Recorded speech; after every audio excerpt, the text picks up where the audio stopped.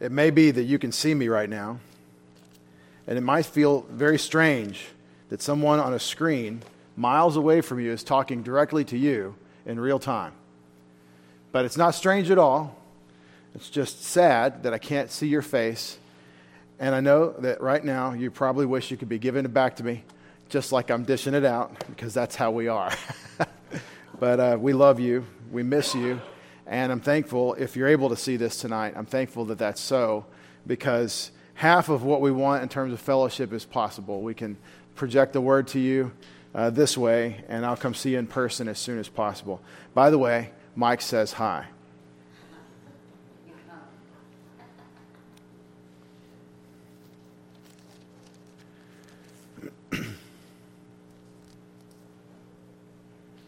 The Apostle Paul describes the Christian life in Ephesians 4 when he says, "Therefore I, the prisoner of the Lord, implore you to walk in a manner worthy of the calling with which you've been called, with all humility and gentleness, with patience, showing tolerance for one another in love, being diligent to preserve the unity of the Spirit in the bond of peace."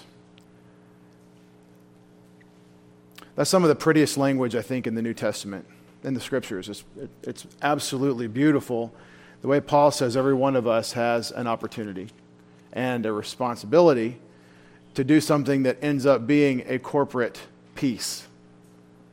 We have to be diligent to preserve it, and it requires that we bear along with one another, that we overlook a lot.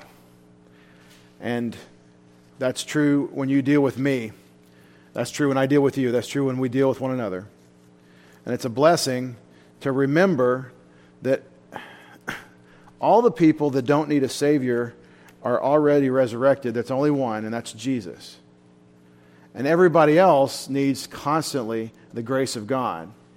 And the miracle is that we are humble enough, despite our sinfulness, to recognize that and be able to come together and fellowship with one another in this spirit of humility that God has prescribed for us. Let's take a moment for silent prayer. I'll open us with a word of prayer.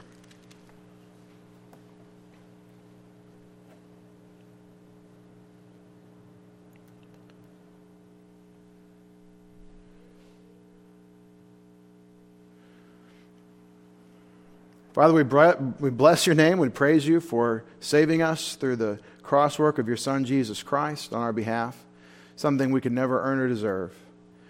No matter how much we walk by your Spirit, no matter how much fruit your Spirit bears in us, we'll never deserve anything except the wrath that was poured out on Jesus Christ. For it will always be your grace which enables us to please you. Thank you for it. Thank you for the purpose and calling of this life. Let us walk in that manner worthy of our calling, as tonight we focus on your Son and his expectations of us. Father, let us not shrink away from this high calling, but embrace it and run with abandon in the race you've set before us. I pray in Jesus' name. Amen.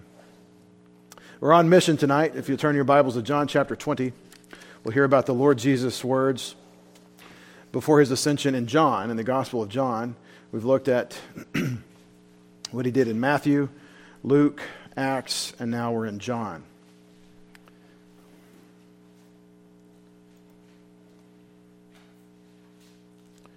To give you a little illustration from the new headlines today, put a photograph on the screen. Lovely young lady, a junior at the University of California, Berkeley. Maybe you've seen her. She's in the news. If you haven't seen her and you don't know her name, that's Isabella Chow. Anybody heard of Isabella Chow? Well, I want you to add her to your prayer list, because apparently this daughter of Cambodian and Malaysian immigrants is on mission. Apparently she understands something of the mission to which we've been called. And there are so many things in what I just said that are just almost, they are miraculous. A daughter of Malaysian and Cambodian immigrants is here in the United States speaking up for the Lord Jesus Christ, and as a consequence receiving national and no doubt international attention. Let me just read a few little excerpts from an article on this young lady and what she's done and what she's encountering. A student senator at the UCal Berkeley the University of California, Berkeley, who was kicked out of her own party, is being pressured to resign or face a recall because of her religious views, says she won't back down. This is no big deal. This isn't national politics. This is class student government at college. But somehow it's entering the news headlines. And I want you to see what's happening.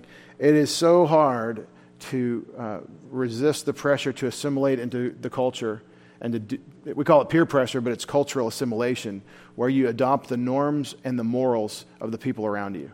It is so hard to say, no, he who's in me is greater than he who is in the world, when you can only see and encounter those voices around you. And I don't know what she believes about almost anything, but I do know what she said. I want to share some of what she said. The situation is that the president has said we're going to make this new executive order within the executive branch of government, which actually ends up having a lot of sway. It's not a law, it's just executive order. We as a country on the executive branch are going to function in terms of two sexes and therefore two genders, the binary of God's creation. And he didn't, I don't think it's a reference to God when our president said it, but that's what we're doing. It was just saying we're just two, there's boys and girls.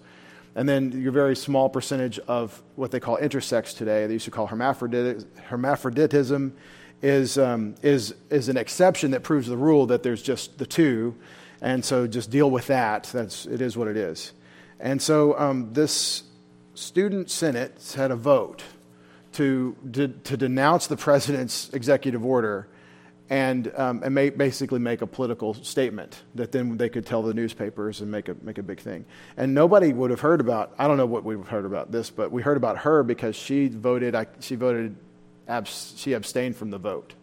She said, I can't vote. So we're like, why are we even talking about this? Because watch what she did when someone put a microphone in her face. There were 20 senators or whatever, 20 voters. 18 said, what the president said is wrong and hateful and homophobic, and that they were just the two sexes, therefore the two genders. What the president said was evil, and so we have to denounce it as evil. And she said, no, I'm not going to vote. She just abstained. She said, and everyone is calling her a bigot, a hater. This is the problem.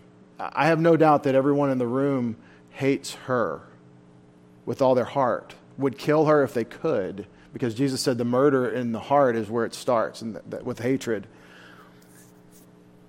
She says, no matter how difficult this has been, if I don't represent the Christian perspective, the minority perspective, there won't be anyone to represent these views.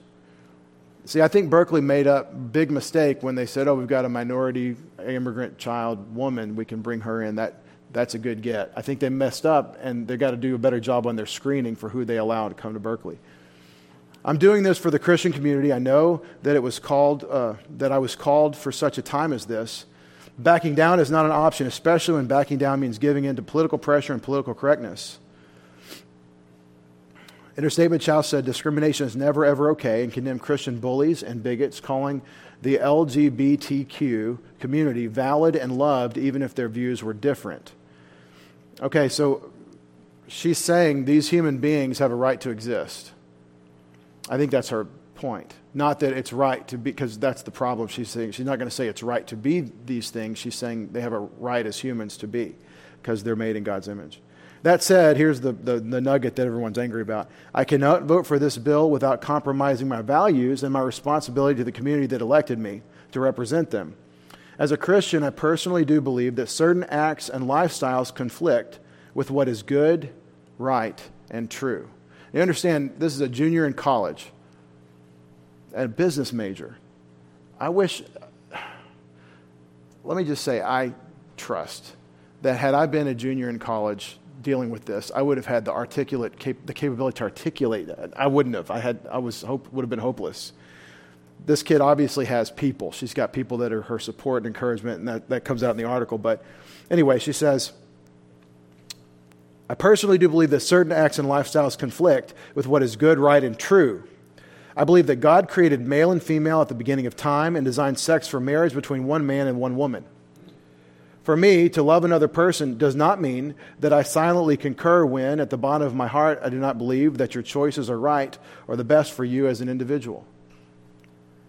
I don't know how you would better summarize Christian love towards someone who's in error from the biblical perspective than what this young lady just said. So she concluded by saying she affirms that each person in the room deserves respect, acknowledgement, legal protection, and love. And she asked the people to extend the same respect to her community, but was quickly met with backlash. And I won't talk about all the hatred that gets spewed by all these social justice warriors in the name of love, because that's the argument, is you're allowed to love whoever you want. Notice that we haven't said anything about coercion or legal coercion. We've just said, I don't agree that what you're doing is good for you. And then the snowflake people fall apart and want to and scream, at the top of their lungs about what evil is before them. I just want to say that there are a couple of things that come out right now that we need to think about in terms of worldview. And because being on the mission, this is really important. To go talk to people and to tell them about the Lord, you're going to be asked about what we think about homosexuals and all of that. And what you believe, if you're a Bible-believing person, if you're a 1 Corinthians 6 kind of person, you're going to say, I think it's sinful, but we're all sinners. Jesus died for our sins. That's the argument. And so we shouldn't do those things because they're sinful, but we all struggle with sin. We're going to say something like that as a starting point. Now, there's a special sense of what sexual sin is. We can talk about that, but that's the talk on sin. And what you're going to be told is that you're a homophobe, that you're hateful. And I believe the first person in the conversation to start talking hate, to talk about the hate of the other, is projecting their hate on you. I mean, I think they're hating you for what you believe because there's a prior hatred. It is not an atheism, it is a hatred of God.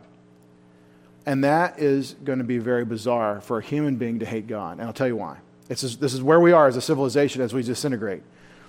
Atheism, and really it's not atheism, it's hatred of God, which is really, you're not going to tell me what sex I am. You're not going to tell me how I'm supposed to behave. Hatred of God is self-hatred, not because we're God, but because the thing that makes us valuable is that God made us. So you're cutting yourself off not only from your source, but from your value, and it's a self-hatred. The hatred of being a male or a female, a boy or a girl, the hatred of that is self-hatred because you are what God made you.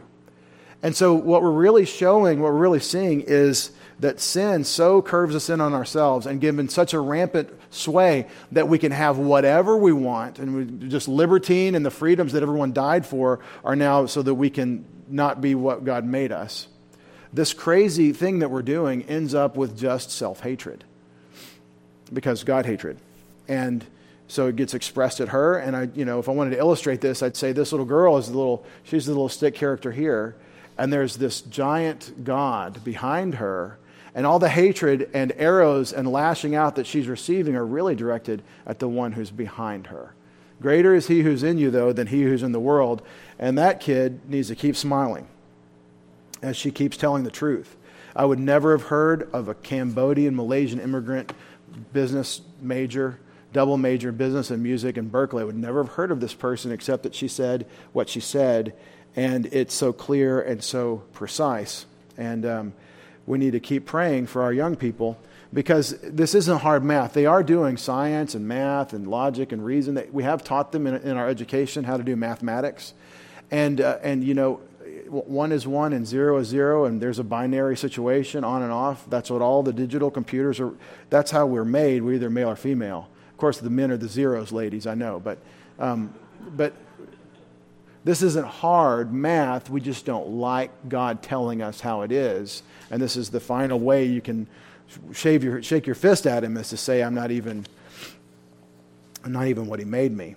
And I like what God made me, and I like what God made you, and I wouldn't like it otherwise. But I'm comfortable with God being God. So let's switch over to John chapter 20 and talk about Jesus' mission statement in John's gospel. I have to confess to you that my intention was to just go straight to Jesus talking to Peter, do you love me? The 3 times in John 21, and let that be the portion of that, and that's next time. We're not doing that tonight.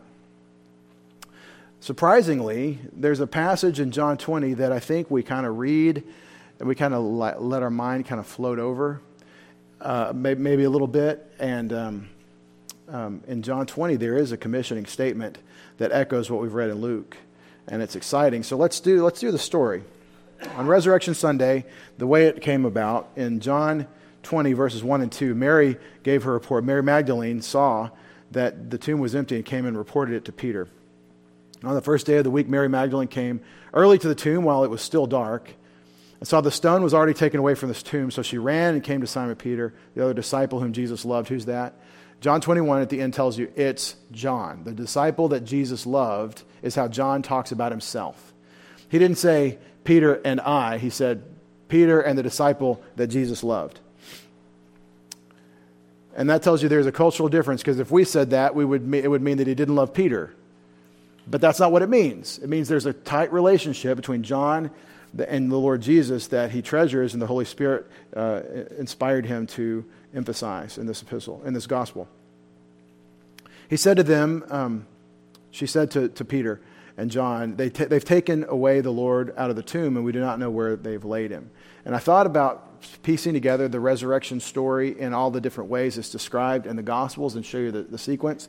And that's your homework. You go home and do that. Tonight we're just going to deal with John.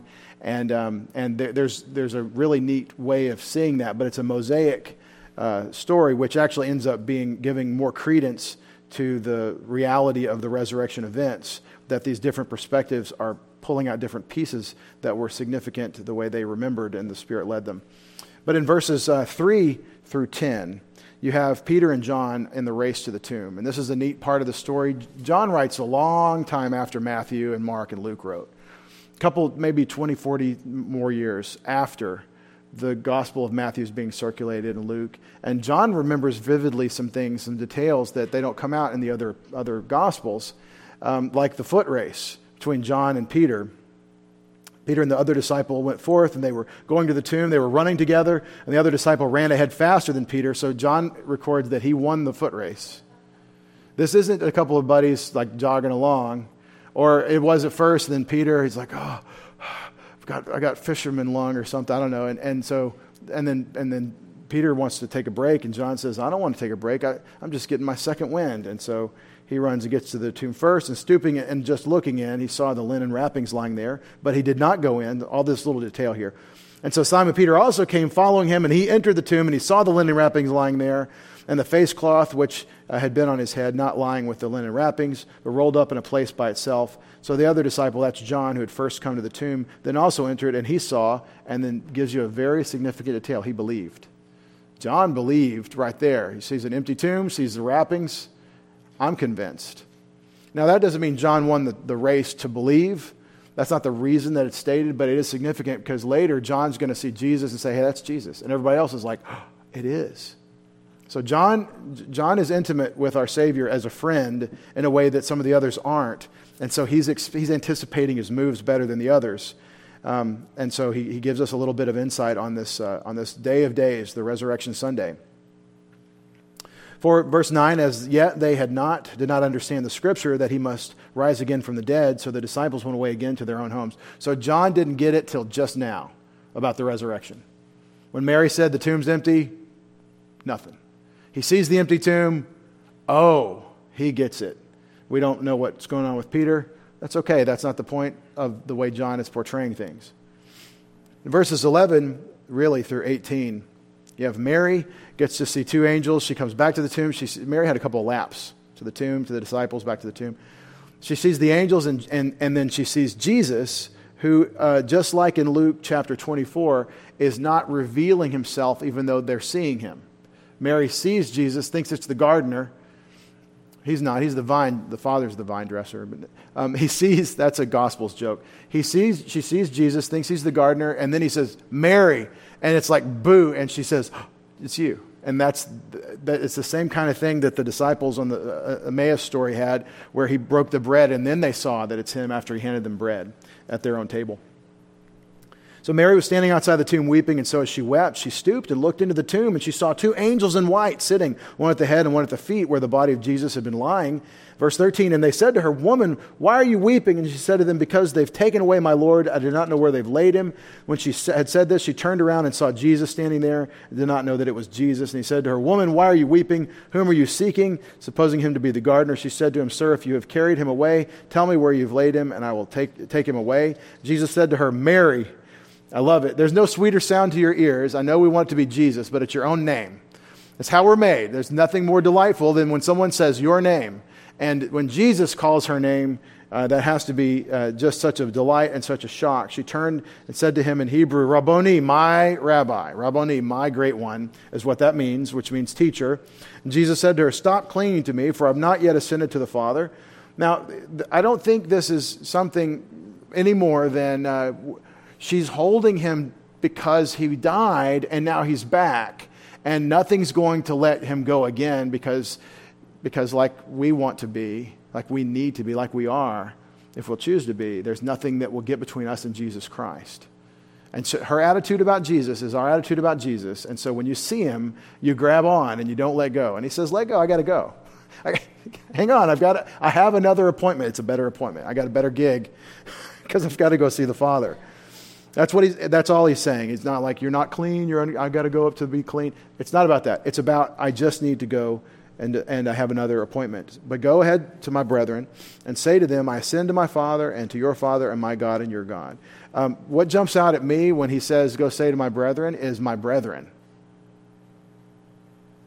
My brethren. The ode to joy in our hymnal, "Joyful, joyful, we adore thee," has God our Father, Christ our brother, all who live in love are thine. And if we mean the love of God produced by the Spirit through the work in your heart, okay, fine. But if we mean all roads lead to God, and just if you find love, you found God, no. It's branded, it's Christian. But notice he calls them brethren, and I believe the reason is because we have him, his Father in common, because his heavenly Father is our Father.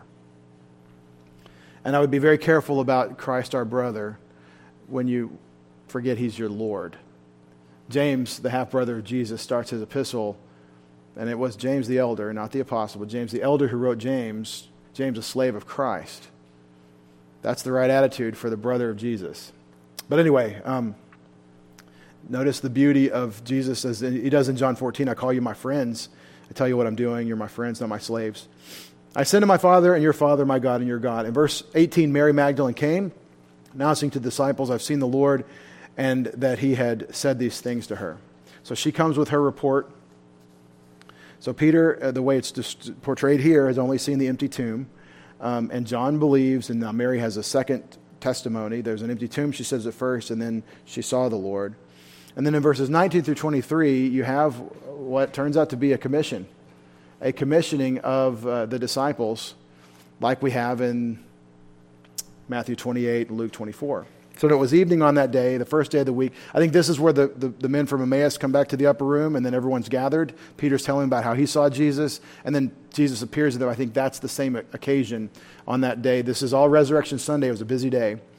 On that day, the first day of the week, and when the doors were shut, where the disciples were for fear of the Jews, Jesus came and stood in their midst and said to them, "Peace be with you."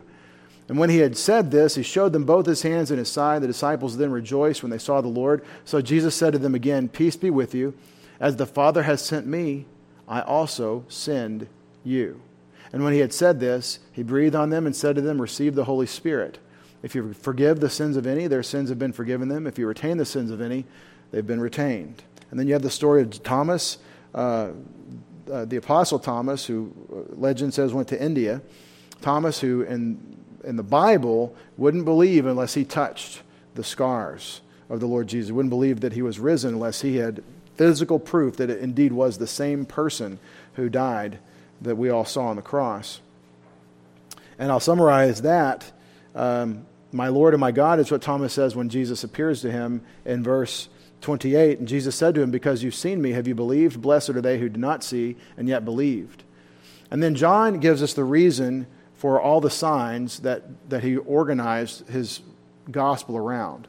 Now, I can't say it's the whole summary of the book because John chapters 13 through 17 are not written for unbelievers. It's not a gospel tract for unbelievers. John chapters 13 through 17 is affectionately referred to as the Upper Room Discourse. Now, we all know that the Upper Room Discourse is John chapters 13 through 17, and the reason we emphasize it is because it's the last teaching of Jesus for his disciples before he would be crucified, and it is his instruction on what to anticipate in the next arrangement when the Holy Spirit comes and they become the apostles who are going to found the church. It is the beginning of church age doctrine, in other words, in the teaching ministry of Jesus. And it is at least that, and therefore it is the prologue for the church age epistles. Because, see, Jesus says it before the Holy Spirit comes, but it's all a prophecy of what is going to happen when the Holy Spirit comes, which is what we're encountering today under the apostles. And so you have the reason for the signs, though, in John 20, 30, and 31. Therefore, many other signs. So you can also trace the signs, the miracles of Jesus as John presents them. You can track that as an outline for his gospel, except for that teaching event. Therefore, many other signs Jesus also performed in the presence of the disciples, which are not written in this book, but these have been written that you might believe that Jesus is the Christ, the Son of God, and that believing you might have life in his name. The Gospel of John is written to evangelize, for sure, but it also trains us who are believers in what we are to be about in this age. So I don't take a simplistic view of the Gospel of John. John, I think, is the most complex writer of the New Testament. I think Paul is much easier to understand in some ways than John because Paul writes a linear argument. Now, some of his argument is challenging, as Peter tells in 2 Peter 3, but John is not writing linear argument generally. He's hitting you with the same topic several times, and he makes several rounds around the same thing. And there are different things that he talks about, but he hits them multiple times. And we've been through 1 John, and you can see some of the complexity there. But anyway, I really love the Gospel of John, and I want to focus in on what Jesus does in verse 21, the commissioning in John 20. He says, "Therefore Jesus said to them again, Peace be unto you. Irene humin." Irene is the name in English where we get from the Greek word peace, Irene. Irene just means peace. It's a Greek word. Peace be unto you. Just as the Father has sent me, kathos, and then the word for sent is apostello, where we get the word apostle. Okay, it's right here. Just as the Father has in the past, with continuing results, sent me, so also I am pempo, I am sending you. Another word for send, P-E-M-P-O. So you have apostello and pempo, and they're synonyms. They probably are interchangeable the way they're used in the New Testament. And I looked them up, and I think some of our study tonight will focus on that. What I want to point out in this, though, is that there is in what Jesus says, just as the Father sent me, so also I'm sending you. There's a chain, what I'm calling a chain of ministry that Jesus establishes that begins with God the Father. You can't really read John without being Trinitarian. That's one of the great, maybe the most powerful reason we're Trinitarian is the Gospel of John. It's all through the Scriptures, but I think it's in Genesis 1, personally. But Jesus can't be the God in John 1:1 and still have the Father as a separate person unless we have this one God in three persons. The doctrine of Trinity is required by what John teaches, but he says that the Father sent me. And so the ministry, the mission begins with the Father. And when you say send, we're talking about the mission. That's what we're talking about. The mission. So the Father has sent the Son. And that implies a father-son relationship. Has your father ever sent you anywhere? Sure. Yeah, that's how it works. An authority sends someone under authority to do a task. And that is not to say Jesus is lower in essence than God the Father. It's to say he has a different function. Much like husbands and wives are equal in their value, even in their essence, and yet not equal in their responsibility or identical in their responsibilities. And so you see the economic trinity, we call it, in the Father sending the Son. But this is the beautiful thing about ministry.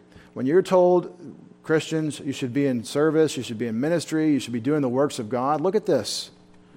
You have been invited as a believer in Jesus Christ to participate in the things that God has been doing from eternity past through His Son. There's no greater promotion or calling than that. It's awesome, but it's what ministry is. This is what Christian ministry is. And I'm not talking about clergy, as they tragically call us. I'm not talking about people that make their living in the teaching of the Word or in the ministry of the gospel, which Paul says that's a righteous thing. It's how you want to do it if you can. We can. I'm not talking about the pastor or the deacons or the church floor sweeper. Sometimes that's the pastor. Some of you are like, not very often, and when I see a need and I can meet it, I do. But we're talking about the life that God's called you to as a Christian. How can I apply this chain of ministry to you?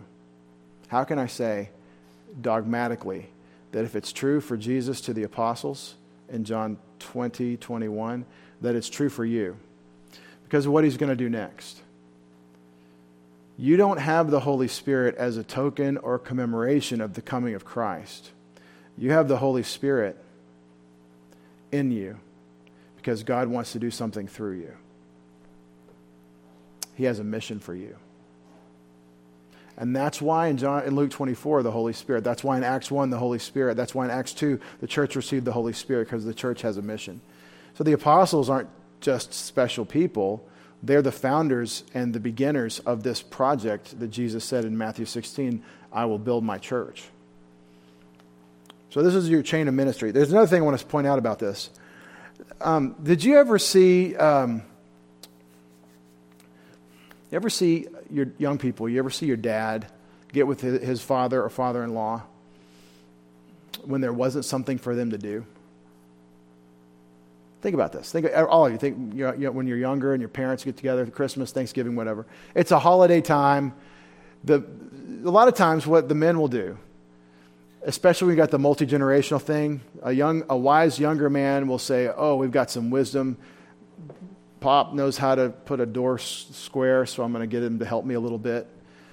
A lot of times what will happen on these days, especially if we're not worried about football too much, is these men will visit a little bit, they'll eat some, and then they're doing something. They get a project going. They get to working on something. There's a reason for this. It's so that they won't have to talk to each other. No, that's a joke. But men do things together because that's how we're made. We really do. And we like to do things together. And sometimes we do like to talk, but back me up, guys. Sometimes we don't really need to talk. But we would like to make something of the day. So you get a couple of guys together, you could move a couple quart of firewood pretty quick. Get a couple of guys together, we could straighten that door out that's crooked, that won't close anymore because the house is settled and needs to be rehung. We could do some of these kinds of things, and pretty easy, especially because now we've got to get tools out, and it's fun to show off your new Sawzall. Oh, you got the 24-volt Sawzall. I didn't know they made them. Yeah, they did. Now I had to order it special, and they had to manufacture this to my specifications because they didn't make 24-volt yet. That's silly, but I'm just saying we want to get something done. And I think this is a reflection of the Father and the Son. Let me tell you what I'm talking about. The Son says that the Father has sent me to this mission, and I'm sending you on this mission. When in John 14, Jesus says, if you love me, you'll keep my commandments. Verse 21, you love me, you keep my commandments, and therefore you'll abide in my love, and those who abide in my love, the Father and I will make our abode in him. That's fellowship. God the Father and God the Son will have fellowship with you and make their abode in a special fellowship sense in you. It's not talking about all believers. It's talking about you when you're obedient. When I'm humble toward God and I obey him, that's fellowship time. And there's an abode, there's a presence, there's a fellowship that God has. I don't think fellowship happens without the mission. I don't think we can disobey his command to go be about his business and expect to be enjoying fellowship with him. And this has been said by plainer speaking folk, plainer speaking pastors, that if you don't go evangelize or witness, then you can't be right with God. I'll say it this way. The fellowship offered is to be participating in the things God wants for us to be about. And the mission is your privilege. But we have to choose it. You have to say, yes, God, whatever you want with me, whatever you'd have for me, that's what I want. And I'll show you that attitude in Jesus when we look at this, summarizing John a little bit. If you look at the Father's mission, especially in the Gospel of John, I think it may be the major theme of the Gospel of John. If you had to pick one theme besides believe.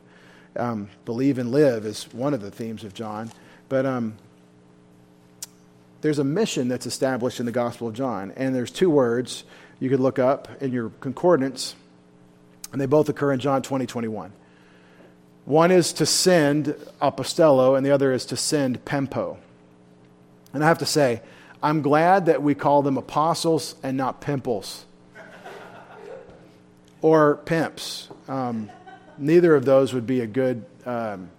it's like Amerigo Vespucci discovered, or was part of the discovery for this continent, so we called it America. Glad we went with the first name. Vespucciana or something would have really... wouldn't have had that crisp America kind of ring to it. Anyway, pempo, to send, apostello, to send. When we look at this in John, it ends up being a major category, a major theme. This is the chapters of John and the uses of these two words whenever they occur, one or the other. It's a big deal in the Gospel of John. That's why when you've read John, this theme has kept kind of cropping up. John just keeps recirculating this idea. And I think, I haven't studied this for sure. I don't know the specific detail, but it may be that this is the way Jesus refers to God the Father throughout John. I don't know if he says it a different way. My Father who sent me, him who sent me, him who sent me, the one who sent me. And he uses the verb as a participle to describe the Father. In other words, you could call God the Father the sender in the Gospel of John. 61 times, you're looking at 61 uses in that little bar chart. So for example, in John chapter 5, he says one of these two words 7 times. And also in John 17. Now, since we haven't studied the Gospel of John together in great detail, but we have looked in detail at the prayer in John 17, what's going on with the words for sending in John 17? He's praying for his disciples and those that will believe in him through their word. And he's talking about the Father having sent him and their witness being proof that to the world that the Father sent the Son. And he's on mission, the thing you sent me to do. That's John 17. That's why it's so frequent. And so this is something that I took a little bit of time and looked at every one of these in John, and I came up with some categories so that, I did the work that Americans aren't willing to do, so you and I can look at some of these results. There are 4 basic categories that you can say about these different uses of the word in John that I think capture what you and I need to think about this commissioning when Jesus says, what the Father sent me to do, I'm sending you to do. Remember, greater works than these you'll do? Remember that? It's the same thing. It's the work that Jesus came to do. There's a sense in which we take it on. So the first thing is you find an attitude for the mission. And it's interesting. Jesus is one of those kind of leaders that says, so this is what I did. Do that. I'll set you up to do what I did, and you just copy me. He's not the kind of person, he's not that middle manager that shows up at your cubicle with his coffee cup and says, hey, I'm going to need you to come in on Saturday. I'll be out playing golf. He says, here's what I did. Join in this work with me, and you copy me. And Peter caught it. You can read about it in 1 Peter chapter 2 at the end. Jesus is our example, and we walk in his footsteps according to his example. And the attitude of the Lord Jesus is a beautiful thing, as you might imagine. Jesus said to them, my food is to do the will of him who sent me and to accomplish his work. That's John 4:34. What I want to do, what I want to live on, my whole life sustenance, is to do the will of the Father who sent me. It's the substitution of wills. I'm a person with my own preferences. God the Father is a person with his preferences. So what I need to do is like disregard my preferences and ask, what are yours? And say, help me want that. That's the attitude that Jesus shows again and again in these sent statements. In John 5:30, I can do nothing on my own initiative. As I hear, I judge, and my judgment is just because I do not seek my own will, but the will of him who sent me. I'm making righteous judgments. Boy, do we Christians who are sometimes called to make judgments, do we need to adopt that attitude? I'm not judging of myself. This is what God's word says, and I'm beholden to it. John 6:38, for I have come down from heaven not to do my own will, but the will of him who sent me. John 8:29, he who sent me is with me. He has not left me alone, for I always do the things that are pleasing to him. John 8:29 models John 14:21 and 23. You abide in my love by keeping my commandments. That's a loving response to Jesus and his grace that obeys what he said. And the promise is we will make our abode with you. Right here he says, the Father doesn't leave me alone. He stays with me because I do the things that are pleasing to him. Fellowship with God depends on our obedience. Now, people are struggling with that. I hear that. Oh, you're talking about obedience, and I want to hear about grace. Friends, the grace of God enables you to obey him. That's the work of the Spirit in your heart. That's what we're talking about when the Word of God becomes your focus and the Spirit of God uses it to fill you with the character of Christ. That's the Christian spiritual life. So yes, we begin with an attitude of thanksgiving, of gratefulness. I'm not going to say the rhyme. An attitude of gratefulness. And then we're going to respond to God from that gratitude in obedience, in loving and faith-having, trusting in God, obedience. And so it is your privilege to do that, and we just have to change the way we think about life and ourselves and God, because somewhere along the line we bought a lie. We do. We swallow this lie from Satan that what God wants for me isn't good. That when God says no, then that's holding me back from something I want. So Jesus was sent not to do his own will, but to do the Father's will. That's the big picture of his attitude in terms of his sending. Are you content with that? Do you like the idea that God gets to call the shots, that you need to humble yourself before him, and that therefore, just like Jesus, you'll be about God's business? If the creator of the universe, the executive creator, the builder, the one who actually holds all things together by the word of his power, if he can submit to God the Father and enter the human flesh to die in our place and fulfill the Father's will, then you and I certainly can too. And that makes us walking in love as beloved children, imitating our Father.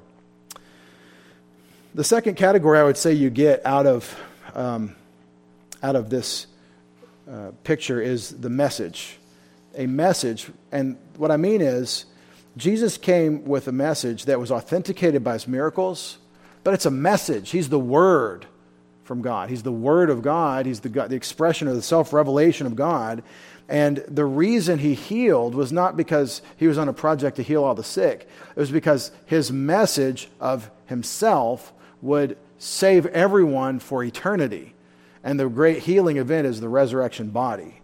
And so he does these works that authenticate this message. And so you can talk about the origin of Jesus' message.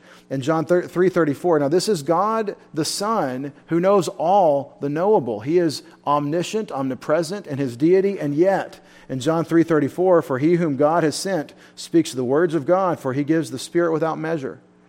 He's saying the words that I have, I got from my Father. And this is one of the things that has always jumped out at me about the Gospel of John. In John 5:24, he who sent me has eternal life, and the one who believes in the one who sent me has eternal life and doesn't come into judgment, but is passed out of death into life. This is the message of eternal life from the Lord Jesus Christ, but it's the message of the Father. It's the Father communicating through the Son, and so Jesus is not coming of his own initiative or speaking his own message. Let me read that whole verse. It got clipped here. Truly, truly, I say to you, he who hears my word and believes the Father, the one who sent me, has eternal life and does not come into judgment, but is passed out of death into life. This is Jesus, in the role of a prophet, saying, I have a message from God, and it's not of myself, it's from the Father. And so sometimes we think, well, does that diminish his deity, that it's not his message, that it's the Father? No, it demonstrates, it highlights that you have different roles within the Godhead, different functions for different persons. In John chapter 7 and verse 16. So Jesus answered them and said, "My teaching is not mine, but it is his who sent me." Did you ever read that and kind of say, huh? What shocks me is how many times he says this. There's a whole lot of these in John on this list here. If anyone is willing to do his will, that's the Father, he will know of the teaching, whether it is of God or whether I speak for myself. He who speaks for himself seeks his own glory, but he who is seeking the glory of the one who sent him, he is true and there is no unrighteousness in him. So he's saying, that this message that he has is part of that attitude, submission to the Father. Grateful, glad to do the will of the Father. And so that's the attitude that comes through, and therefore he's fit to carry forth the message. I want to be fit to carry the message that God has for me to carry. I want to be part of this project, and so I have to have that attitude, but then I need to recognize it's not about my ideas, really. It's about his. If Jesus can say it's not my message, then I need to be able to say that for much stronger reason. In John 8:26, I have many things to speak and to judge concerning you, but he who sent me is true, and the things which I heard from him, these I speak to the world. You remember that in John chapter 14 when Jesus is teaching about the ministry of the Holy Spirit? John chapter 16. He's teaching about the ministry of the Holy Spirit. He says that when he comes, he will bring into your memory the things that you've forgotten. And he says he'll lead you into all truth. And he says that he won't speak from himself, but that which he hears, that's what he'll say. I think that's the same thing. It doesn't mean that the pastor says it and then the Holy Spirit hears it and teaches it to you. That's not what he's saying. He's saying that the Spirit takes the things of the Father and communicates them through the apostles. And it's just like Jesus. In other words, the Spirit takes on the mission that Jesus was conducting here, like in John 8:26.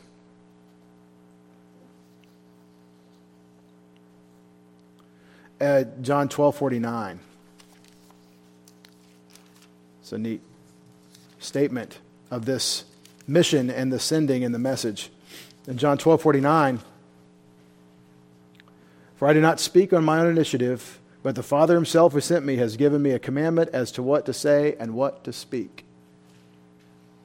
So the gospel is really the mission of the Father. He's the commander, if you will, that's issuing this directive. And the attitude of the Son is, whatever you want me to do, that's what I'll do. The last one, John 14:24. "He who does not love me does not keep my words, and the word which you hear is not mine, but the Father's who sent me." Right after saying, if you keep my commands and abide in my love, the Father and I will abide in you in a special sense. John 14:23. So there's a message from the Father, not from Christ, if you will. And so this is, again, I think the main basis for why we talk about the economic Trinity, the different roles in the Godhead. There's also an authority. Guess who Jesus will say the authority of the mission is? Not him. If it's not my message and I didn't send myself, then what's going on? Now be careful about this. Paul says that Jesus loved me and gave himself for me. He loved me and he gave himself for me. See, there's more than one thing happening when Jesus submits to the Father and loves the Father and therefore obeys the Father and dies for my sins. He's also loving me. And so let's don't say one or the other when the Bible says both. But the authority in John 5:22 and 23. Let's see if I can find it.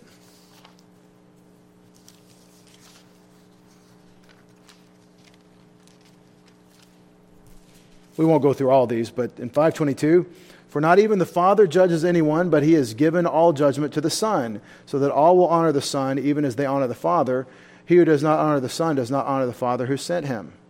So there is an authority that's delegated, but notice Jesus says, I get my authority from the delegation from higher. That's what I'm trying to show. There's a source of this authority, and Jesus firmly plants it on the higher command, the one above him.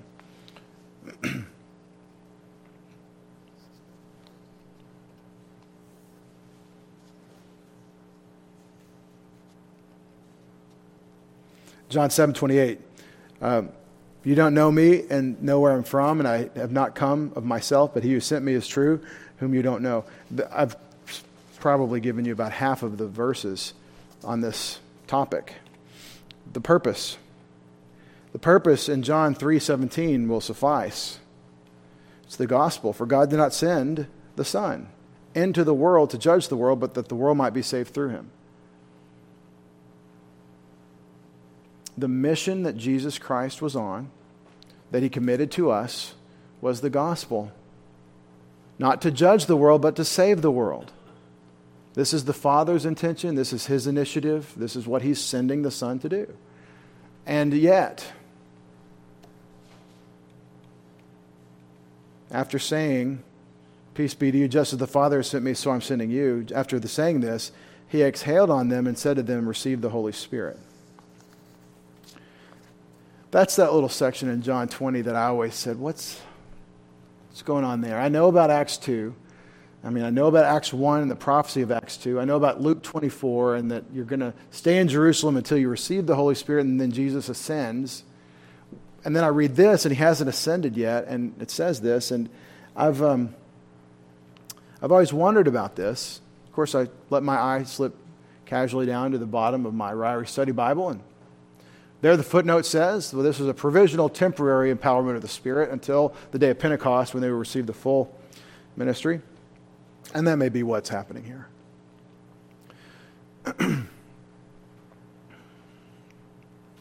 But given the mission that you've seen the whole Gospel of John presenting, and I've tried to kind of summarize John that way, given that the Father has sent this mission and now he's committed it to the Son, and the Son has the right and privilege to give it to us, and to continue this same project that God has been working on from eternity past. And therefore, we are entering into fellowship with our Father in this project that he invites us to work in. Think about the beauty of what we're saying. Given that this is so, I think what we see here is a kind of an object lesson like Jesus did in John 13 where he washed the disciples' feet. In other words, I don't think we need to have pictures next to the communion table, next to the baptismal, where we have 3 ordinances and we wash the disciples' feet because Jesus said wash their feet. I think he's saying by that illustration that we need to do what's necessary to serve one another, and we need the cleansing that Jesus offers when we sin. There's 2 things being taught in that. And I think here he's saying that the Father sent me, and now I'm sending you, and I'm going to give you the power, the capability. I'm going to pass on the means by which you'll accomplish the mission just as I received it. Now, I want to watch this. This is the creator of the universe now entering into the flesh that he created. God made man from the dust of the ground, and the first Adam, he breathed the neshama into his nostrils. He became a living soul in Genesis 2:7. That God, Yahweh, who made the man, is now in the flesh as the last Adam, breathing on the disciples, depicting the third person of the Trinity coming to them. In other words, he's already told them, when I go, you'll receive the Spirit. In John 7, they could not receive the Spirit because the Lord had not yet been glorified. He still hasn't been exalted and seated at the right hand of the Father. I think what you're seeing is Jesus showing them that he's sending the Spirit. And they are going to receive the Holy Spirit. And when they do, they better know it's from him. The third person comes to them in Acts chapter 2. And I believe that's the picture that you're receiving here. There's a mission, and you're going to need the power to do it. Now look at this. Just as the Father, verse 21, has sent me, so I'm also sending you, receive the Holy Spirit. That's exactly what we have in Luke 24. That's exactly what we have in Acts 1:8. I think that's a clearer statement. He says, you will receive power when the Holy Spirit has come upon you, and you will be my witnesses.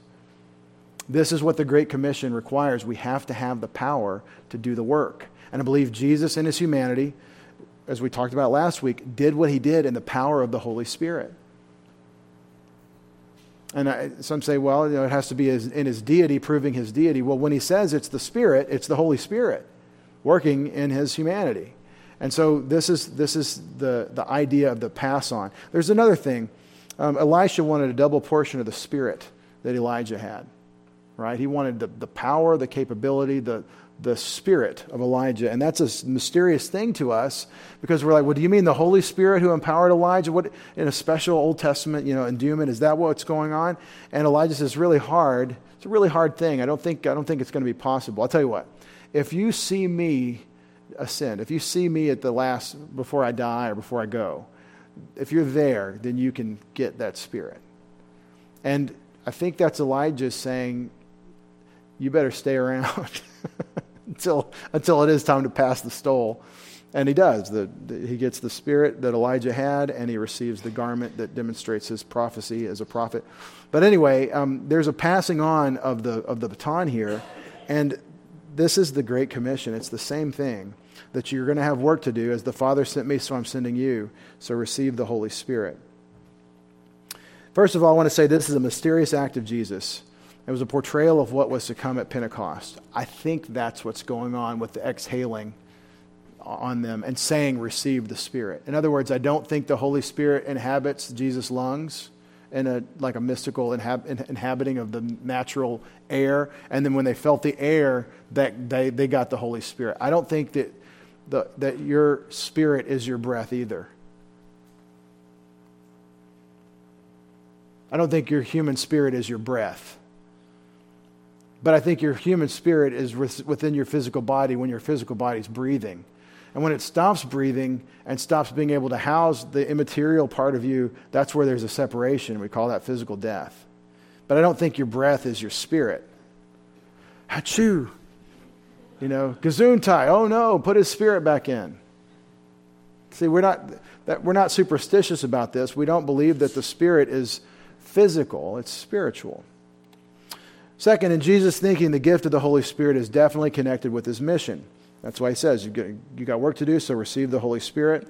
Third, the mission is from Christ to the apostles, and I believe to us as a consequence because of the prayer of the Upper Room Discourse in John 17, and because of Jesus' command to make disciples who make disciples. Fourth, but the mission originated with the Father to Christ. All summary of what we've said. My question for you are the implications then for Christian spirituality. I mean, if we're talking about the beginning of the message about receiving the Holy Spirit, right? This is before the church got the Spirit that defines us as an entity. We have the Holy Spirit because God wants us to be part of his body, and that's the baptism of the Spirit. But wait a second. What does this say about the walk by the Spirit, about the spiritual life?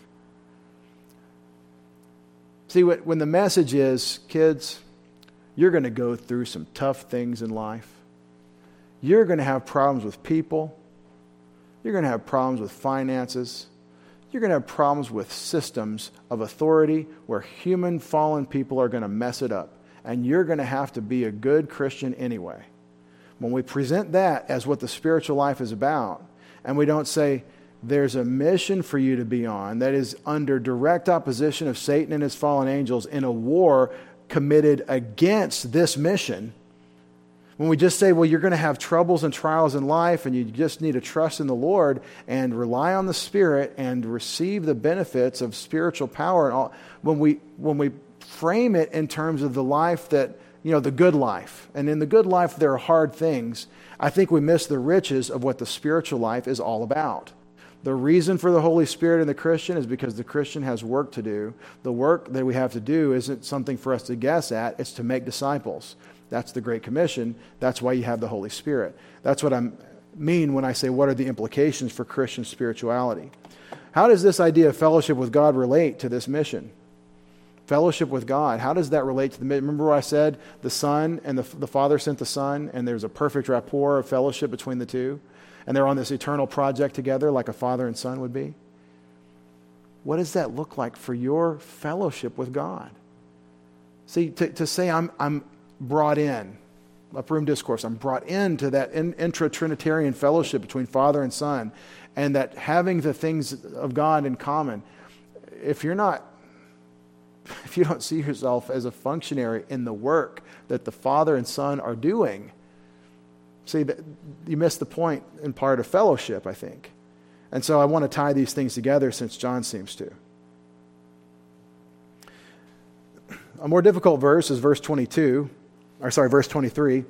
If anyone you forgive the sins, they've been forgiven them. That's the literal Greek. And if anyone you retain the sins, they have been retained.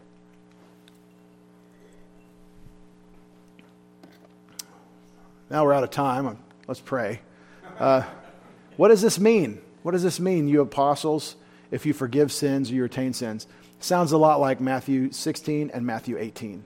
Sounds a lot like if you were Peter, and on this rock I'll build my church, and I think the rock is the rock, and Peter's a little rock. And but the point of however you come up with that is Peter's given authority. And his authority is to bind and to loose. And he says, that which you bind will have already been bound in heaven. That which you loose will have already been loosed in heaven. And the idea is the judgments of God and the oracles and information of God, that spiritual information that God alone has been reposed in you in a special way for your dealings in the coming church. And so you have a special authority. I believe that's what's being done with the keys to the kingdom.